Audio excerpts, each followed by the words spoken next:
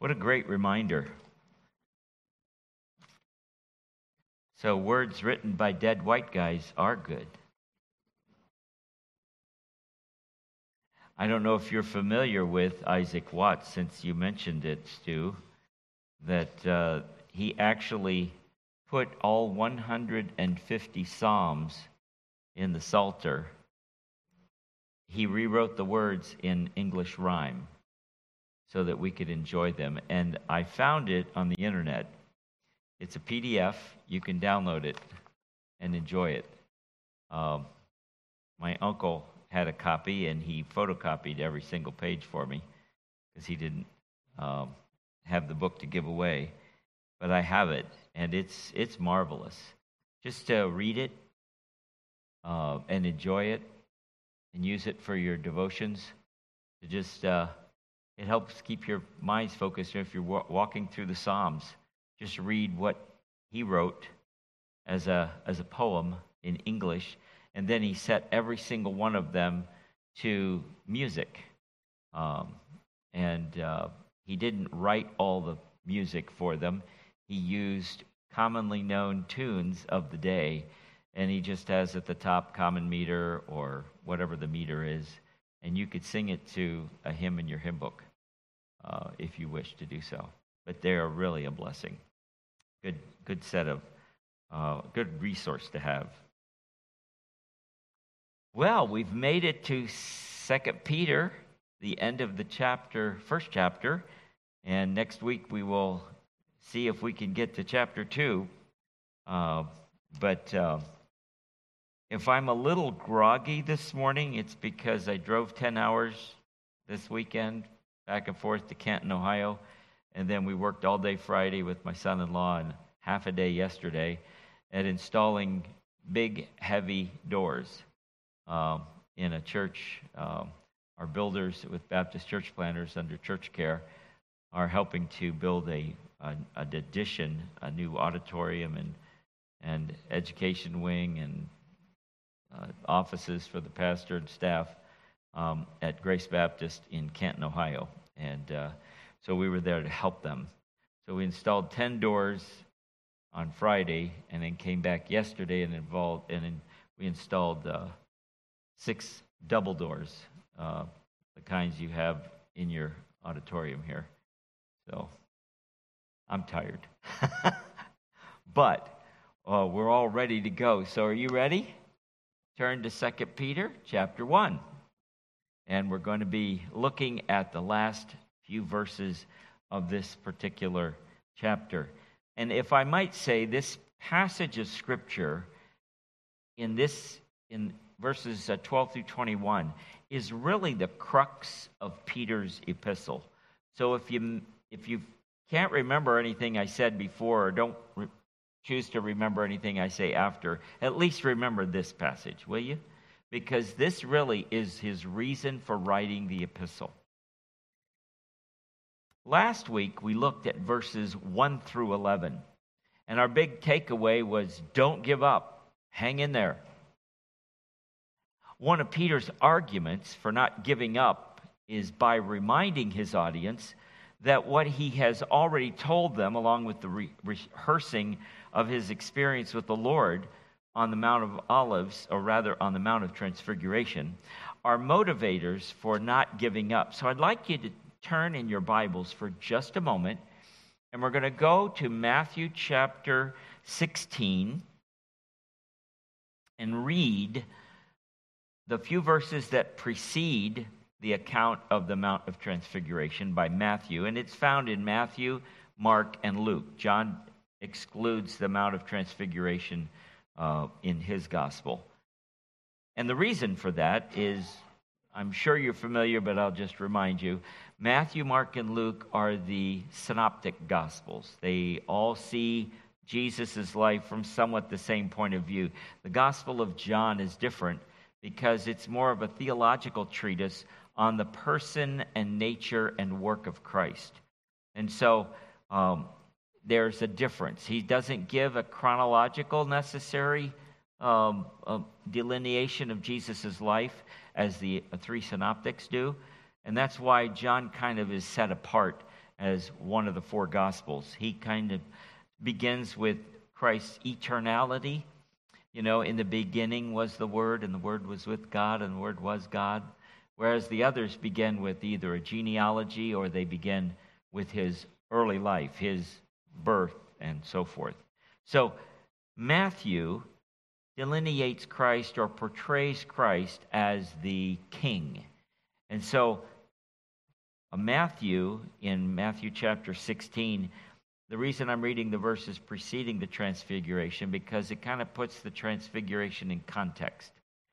Then Jesus told his disciples, I'm reading beginning with verse 24 of chapter 16 of Matthew, "If anyone would come after me, let him deny himself and take up his cross and follow me. For whoever would save his life will lose it, but whoever loses his life for my sake will find it. For what will it profit a man if he gains the whole world and forfeits his soul? Or what shall a man give in return for his soul? For the Son of Man is going to come with his angels in the glory of his Father, and then he will repay each person according to what he does.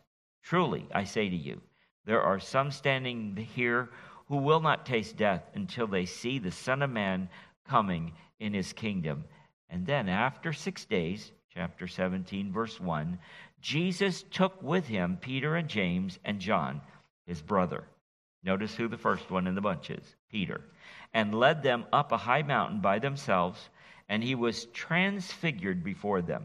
And his face shone like the sun, his clothes became white as light, and behold, there appeared to them Moses and Elijah talking with him.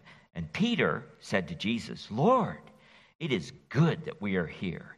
If you wish, I will make 3 tents here, one for you, one for Moses, and one for Elijah." He was still speaking when, behold, a bright cloud overshadowed them all, and a voice from the cloud said, "This is my beloved Son, with whom I am well pleased. Listen to him." When the disciples heard this, they fell on their faces and were terrified. But Jesus came and touched them, saying, "Rise and have no fear." And when they lifted up their eyes, they saw no one but Jesus only. And as they were coming down the mountain, Jesus commanded them, "Tell no one the vision until the Son of Man is raised from the dead." And the disciples asked him, "Then why do the scribes say that first Elijah must come?" He answered, "Elijah does come, and he will restore all things. But I tell you that Elijah has already come, and they did not recognize him, but did to him whatever they pleased. So also the Son of Man will certainly suffer at their hands." Then the disciples understood that he was speaking to them of John the Baptist. Now, this is a striking event. Jesus takes 3 disciples, Peter, James, and John, up to the mountain, and they actually get a glimpse of who Jesus really is. Now, up to this point, they'd seen Jesus perform miracles. They had heard him speak, and people were healed. The lame were healed. The blind were made to see. And there had already been a basic understanding of who Jesus was. But then he takes them on the mountain, and he is changed in front of their very eyes. And then on top of it, they hear the voice of God. What do you do with an experience like that? Well, let's go to 2 Peter chapter 1. And we'll see what you do with an experience like that. Peter, in verse 12, says, "Because of all the things I've already told you in chapter 1," and let me just quickly rehearse that. Remember verse 5? He talks about all those qualities, and he references it 3 times. Verse 8, For if these qualities are yours and increasing, they'll keep you from being ineffective and unfruitful in the knowledge of our Lord Jesus Christ. Verse 9, for whoever lacks these qualities is so nearsighted that he is blind, having forgotten that he was cleansed from his former sins. And then verse 10, therefore, brothers, be all the more diligent to confirm your calling and election, for if you practice these qualities, you will never fall. And then he has a second therefore, and that's in chapter 1, verse 12, where he says, therefore, I intend always to remind you of these qualities, though you know them and are established in the truth that you have. Peter couples the repeating words, remind, verse 12, reminder, verse 13, and recall, in verse 15, along with the ever-recurring thought of knowing. He says, you know, verse 12, I know, verse 14, we made known, verse 16, and knowing this first of all, in verse 20. You see how there's memory involved here? There's recall, remind, remember, know, knowing. Peter is playing off of these two opposite ideas to cause his readers to pay attention to what he's saying to them. So I've asked the question, what did everybody know? Well, we have what did Peter's audience know? Verse 12. He says, you know. And he refers to these qualities which we were looking at last time in our study. Faith, virtue, knowledge, self-control, steadfastness, godliness, brotherly love, or rather brotherly affection and love. He says, you know these things. These aren't new things. These are things you know. Don't forget them. So what did Peter know? Peter says, I know I'm going to die soon, basically. I know the Lord has revealed to me that I'm not going to last long. And I'm going to be with my Maker. And so before I leave, before I'm gone, before I'm dead, I want you to remember these things. Because I know you know them, but remember them. Now, he then makes another phrase in verse 16 where he says, we made known. So what did Peter and the apostles know? Well, they were fully aware of the power and the coming of the Lord Jesus. There was supernatural power and the imminent return of Christ. He said, I know, we know as apostles, and we have made known this to you. So he was referring back to what had the apostles taught along the way. What did they know? They imparted what they knew to the disciples that followed them. But what was known collectively? What did they all know together? And that's what Peter makes reference to. Knowing this first of all. And he refers back then to the origin of Scripture, that it's divine, and it was guided by the Holy Spirit. So this thinking permeates this passage of Scripture from Peter. So let's go back and look at that in detail. I think at the very beginning, we have Peter's concern. What was his concern? His concern was that his readers might forget the importance of what they had been entrusted with. You know, before you spend time and energy teaching and instructing and guiding and directing, and then it's time for you to leave this earth. And I think Peter finally had a sudden memory. I better remind them of everything I taught them, because if they forget this, then they're going to be in a pickle.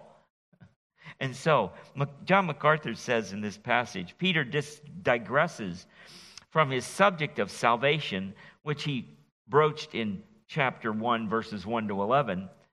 He digresses from that subject of salvation and drops in a statement about the importance of reminding people of essential truth. Christ had called Peter to pastor. Remember? We saw that the first Sunday in John chapter 21, what would we see between Peter's denial and the first couple chapters of Acts, where he's bold and God uses him to be the kind of the catalyst for the beginning of the church? So he goes back, and Christ recommissions him, so to speak, calls him to pastor, feed my sheep, feed my lambs, tend them.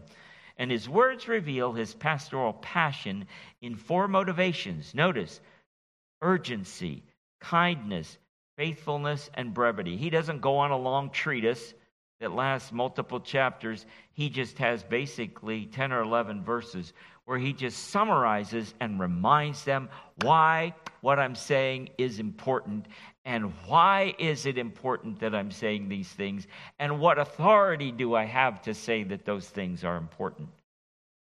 So Peter, first of all, reveals his purpose: to always remind you of these qualities. 2 Peter 1, verse 12. Why? Because even though you know them, what is the danger?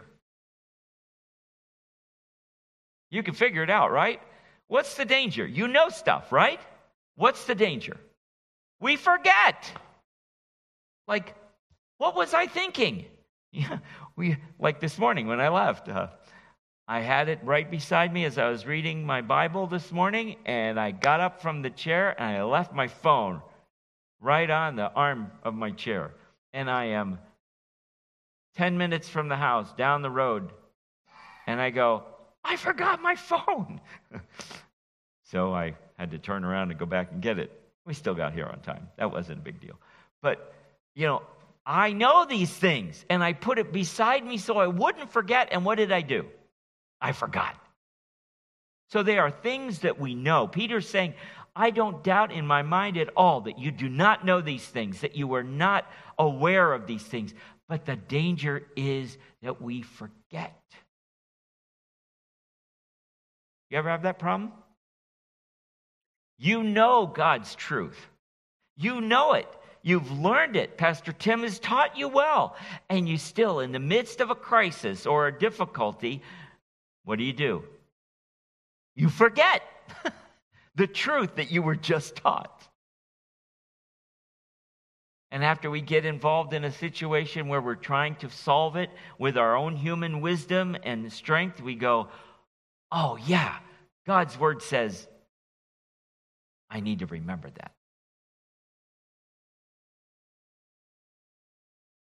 The believers in the first century were no different than we are. They had quick forgetters, slow rememberers. Therefore, as a result of what Peter previously unfolded with all these qualities, these next verses are a logical next step in Peter's thinking regarding how important these qualities are. Coupled with Peter's urgency, I am going to be putting off my body soon. It heightens Peter's need to communicate the essential truths to those who are in exile. Notice that he not only says, you know, but you are established. Now, this is something that is repeated multiple times in the book of 2 Peter as well. That the quality or ability to be stable and sure in your faith is another example of when we know the truth, have been taught the truth, are convinced of the truth, that it makes us so we're stable. So when the crisis hits, when you get that phone call, when you have an emergency, whether it's an emotional or a physical emergency in your life, we as believers do not need to fall apart and go spastic. We can be sure and steady as we face the trials and troubles of life. And that's what James refers to. He says, don't be a double-minded person who's unstable in all their ways. By the way, that's the negative of the positive of this word. James uses it. When you're double-minded, that means I don't know which one. No, that breeds instability. But when we are convinced of the truth and we know that it's fact, we know who God is, we're assured of his character, we know that when he makes a promise, what does God do? Does he foil and wobble on it? No. He keeps his promises. And that's what Peter says. Remember? Those great and precious promises. And that's what gives us that stability. We can be established in the truth and not waver. He says that they were firmly established in the truth. He uses the same root word in verse 17 to exhort his readers one last time, literally, not to lose your stability. It's the same word, to be established. Don't lose that established nature of who you are in Christ. I've discovered that lots of young people in our day and age, they struggle. I've met more young people lately that struggle with identity. I'm not really sure who I am. You know the best way to figure out who you are? If you have truly trusted Jesus as your Savior and Lord, let me encourage you to go back to Ephesians chapter 1 and chapter 2 and just read those verses and make a list of who you are in Christ. And that will give you the stability you need. So whatever comes your way, and no matter how wacky the world gets around you, where people don't know if they're an armchair or a dog or whatever, they identify as whatever, you can assuredly say, I know who I am because of Jesus. And they might ask you, well, how do you know that? And you can go, come with me and let's read Ephesians chapter 1 together. You will be the odd person out, I'll guarantee you. Because the world we live in really, truly is all over the map. And it's because they have forsaken the Word of God as their solid foundation. They are not established in the truth. They don't have a source where they can consult what's called absolute truth. But we do. And that's what Peter's point is in this passage of Scripture. Notice that he reveals the duration of his reminder. He says, I'll always, but also as long as I'm in the body, to stir you up by way of a reminder. He says, as long as I'm alive, I'm going to keep beating the same thing, the same drum. I'm going to say the same thing. I'm going to remind you that the Word of God never changes, that God is true, that God never lies, and we need to do that. Peter did that. Why did he do that? Notice in verse 13, I think it right. To do what? To stir up your memory by way of a reminder. I don't know about you, but sometimes we just need people to remind us of what is true. That's why when I speak in most places for any length of time, I said, you may come here and look for something that is new and innovative, and watch out for preachers that tell you that they have something new and improved to share with you. That, to me, is a major red flag. Because there is nothing new and improved in the Word of God. When you come here, I hope that what I do each Sunday is to remind you of the things you already know. Why? Because we all have a tendency to forget. Peter's doing the same thing in this passage of Scripture. He is not teaching these folks anything new. He's not revealing something unheard of before. He's just reminding them, you know these things. And I'm here to remind you of these things. You just need to remind yourself, be reminded of, recall what you already know. Then Peter makes a promise, which I think is kind of cool. I will make every effort so that after my departure, so that when I'm dead and gone, you will not forget these things. And guess what? We are here in the 21st century, and we are rehearsing what Peter wrote. Do you think Peter accomplished his goal, his aim? He sure did. Here we are back in, where are we? We're in July or June. We're in June, right? Yeah, it's the end of June. I'm getting mixed up on my dates. This is the end of June of 2023, and we're still rehearsing what Peter said in this chapter. So do you think Peter accomplished his objective? You bet he did. And until Jesus comes and takes us to be with himself, which will be a glorious event, we get to rehearse what Peter gave us. So go back to this scripture. This passage of scripture has been a real encouragement to my heart over the years because Peter, he kept his promise. I am being reminded today, you are being reminded today through these words of what Peter did not want his hearers to forget. He wanted them to remember, and we are being reminded. So his objective is being accomplished. Now, what was Peter's confession?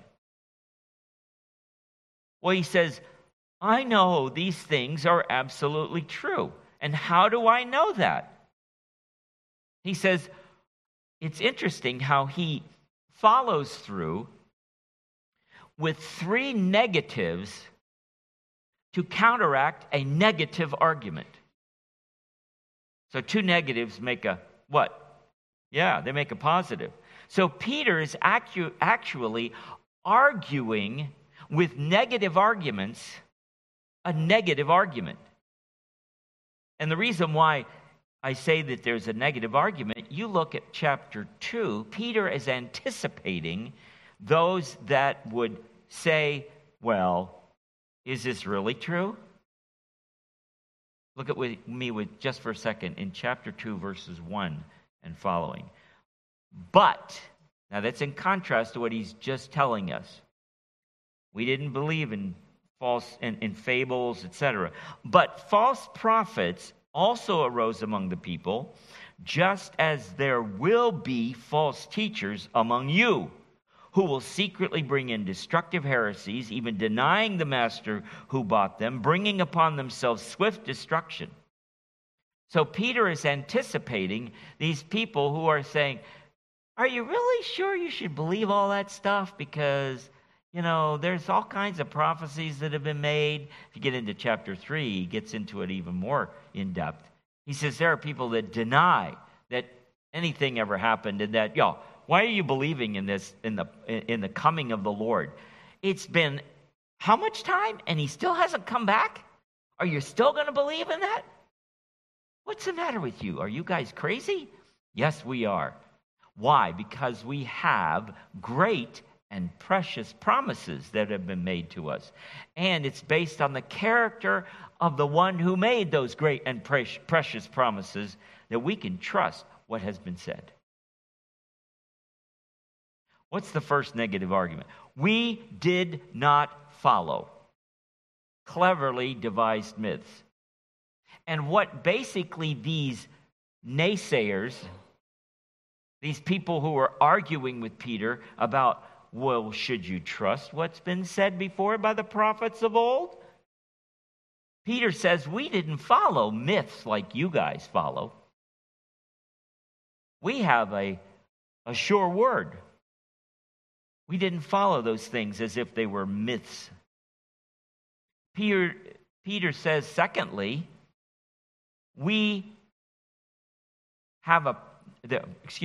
there is no prophecy of Scripture that did not come but through one's own interpretation. He says, you guys have all kinds of prophecies or oracles that were made in the first century by people who proposed to be telling the truth or foretelling the future. And he says, we have no prophecy of Scripture that comes from someone's own interpretation. That's his second argument. The third one is he says, For verse 21, for no prophecy was ever produced by the will of man. And this is where he really gets to the heart of it. Men's idea of what was going to occur and predictions for the future were based on people that had a charismatic following, or who had people and they had convinced a whole bunch of other people that they had, ooh, this dude's got the goods. Is there anything new and different today? I mean, today we have, it comes in different places, different ways. I just think of one example. His name is Benny Hinn. And you have others who are of his same style. They put on a flashy show. They got this really fantastic television set, stage where they can broadcast their foolishness. And they dress really sharp. They fly around in really expensive aircraft. But they have a good way of just talking to people. And they convince them. I mean, just look at Joel Osteen. He's got 10,000 people in that huge building that he's got. I mean, it's just amazing. And you go, well, he's got to be doing something right. Not that many people would be duped, would they? Yeah, they would. And we have example after example after example. Where I really saw this rampant was in Africa when I went there. My goodness. You think they have big crowds in the U.S., you ought to go to Africa. I think Bennett could probably attest to that, coming from Ghana. I mean, it's just amazing how many people can be duped into following a person because what they say sounds so good, sounds so convincing. And Peter says, no prophecy was ever produced by the will of man.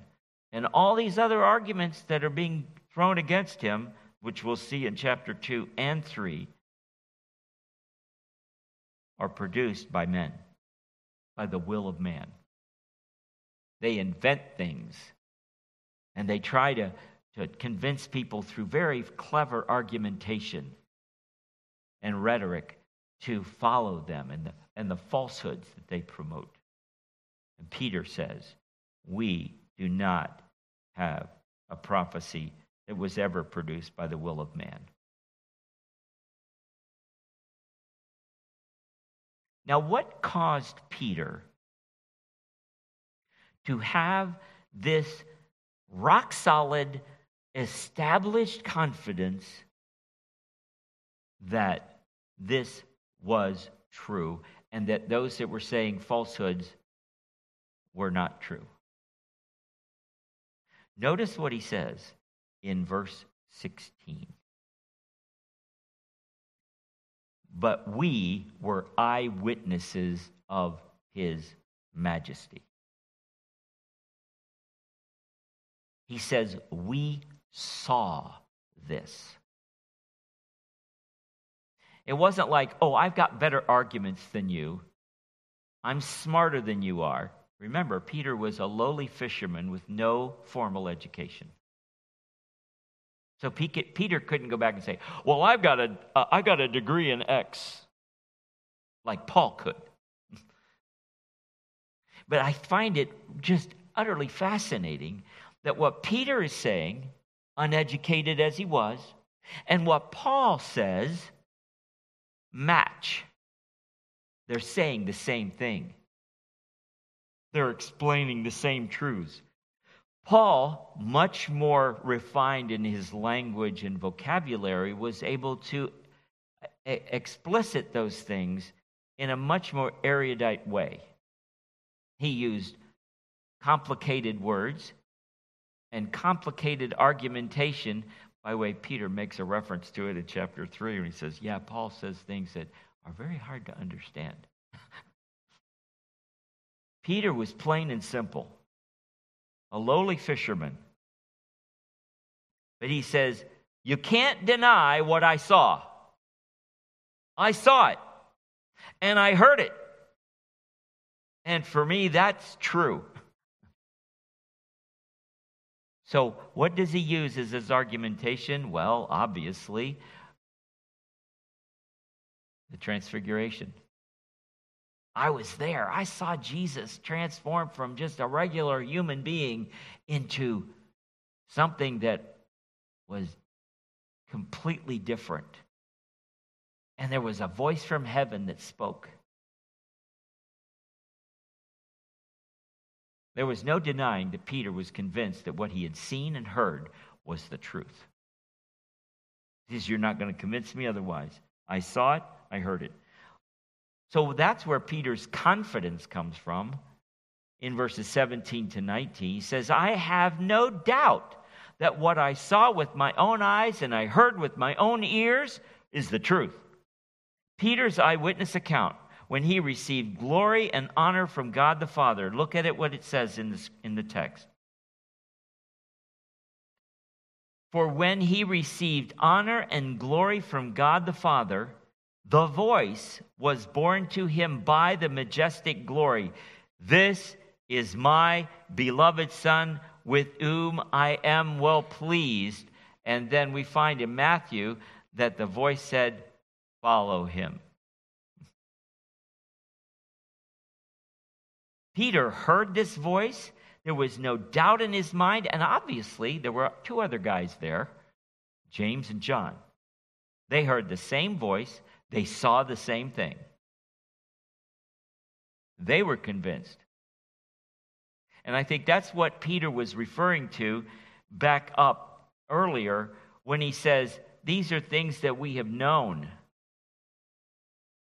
Verse 16, when we made known, who's the we? I think it was Peter, James, and John together, three of them. Hey, we all saw this. You saw this, right, John? You saw this, right, James? Yeah. Same thing. We heard that, right? You heard the voice. Yep. I think it's fascinating. No doubt in his mind. We were eyewitnesses of his majesty.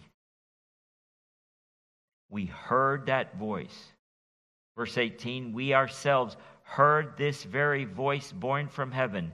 And we were, this is the third argument, not only did they see it, not only did they hear it, but it says we heard ourselves this voice. We were physically with him on the holy mountain. It's kind of hard to argue against three witnesses that saw and heard the same thing and were physically with Jesus in that event. Now remember, you go back to the Old Testament, and what is the surefire belief that you can have when something is said about an event? You need three witnesses. And Jesus gathered all three with him when he went up on the mountain. You always wonder, well, why didn't he take four? Well, he only needed three. That's all he needed. And these three men are key individuals in the leadership of the disciples while Jesus was on earth. Peter, James, and John. So Peter had no doubt in his mind. He quotes exactly, word for word, what the gospel writers record. You check out Matthew, Mark, and Luke. And they all say the same thing. Peter quotes the same phrase. This statement must have had an enormous impact on Peter, especially in his viewpoint of who Christ was and in his mind and heart that Christ was none other than God in the flesh. And what should that do for you and me? These words are truth. Ancient words that we can trust, that we can believe, that we can place our confidence in.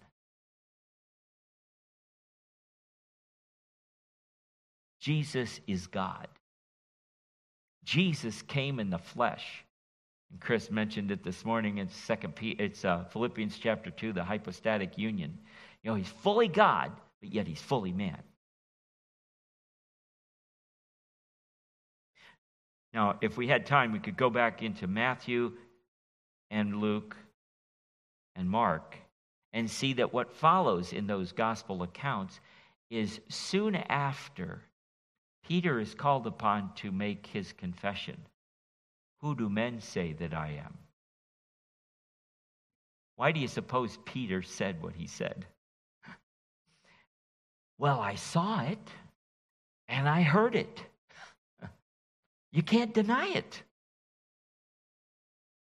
This is my beloved Son in whom I am well pleased. Jesus Christ is God. So what's Peter's conclusion? And here's where I think we can use the scriptures when we come to them. And this is good, solid argumentation from Peter as to this is why I believe what I believe. So when Peter makes this conclusion in verse 20 and 21, it is based on solid, rock solid facts. Knowing this first of all. Goes back to that knowing and knowledge. How do we grow in grace and in the knowledge of the Lord Jesus? Verse 18 of chapter 3 of 2 Peter. Well, knowing this first of all, that no prophecy of Scripture comes from someone's own interpretation. In other words, interpreting the facts is not up to you to just pick and choose. I have solid facts to back up why I say what I say. I saw it and I heard it. And there were 2 other witnesses with me. So 3 witnesses makes it a done deal. You can trust it. And then verse 21, for no prophecy was ever produced by the will of man. So what Peter heard was not produced by man. And he knew that. It was, the voice of God had spoken on the mount. So Peter uses that example, those facts, to then make this conclusion. The last phrase of verse 21. But men spoke from God as they were carried along by the Holy Spirit. Now, this is not only Peter's conclusion, but this is also divine revelation coupled together. This is an example of how we got Scripture, folks.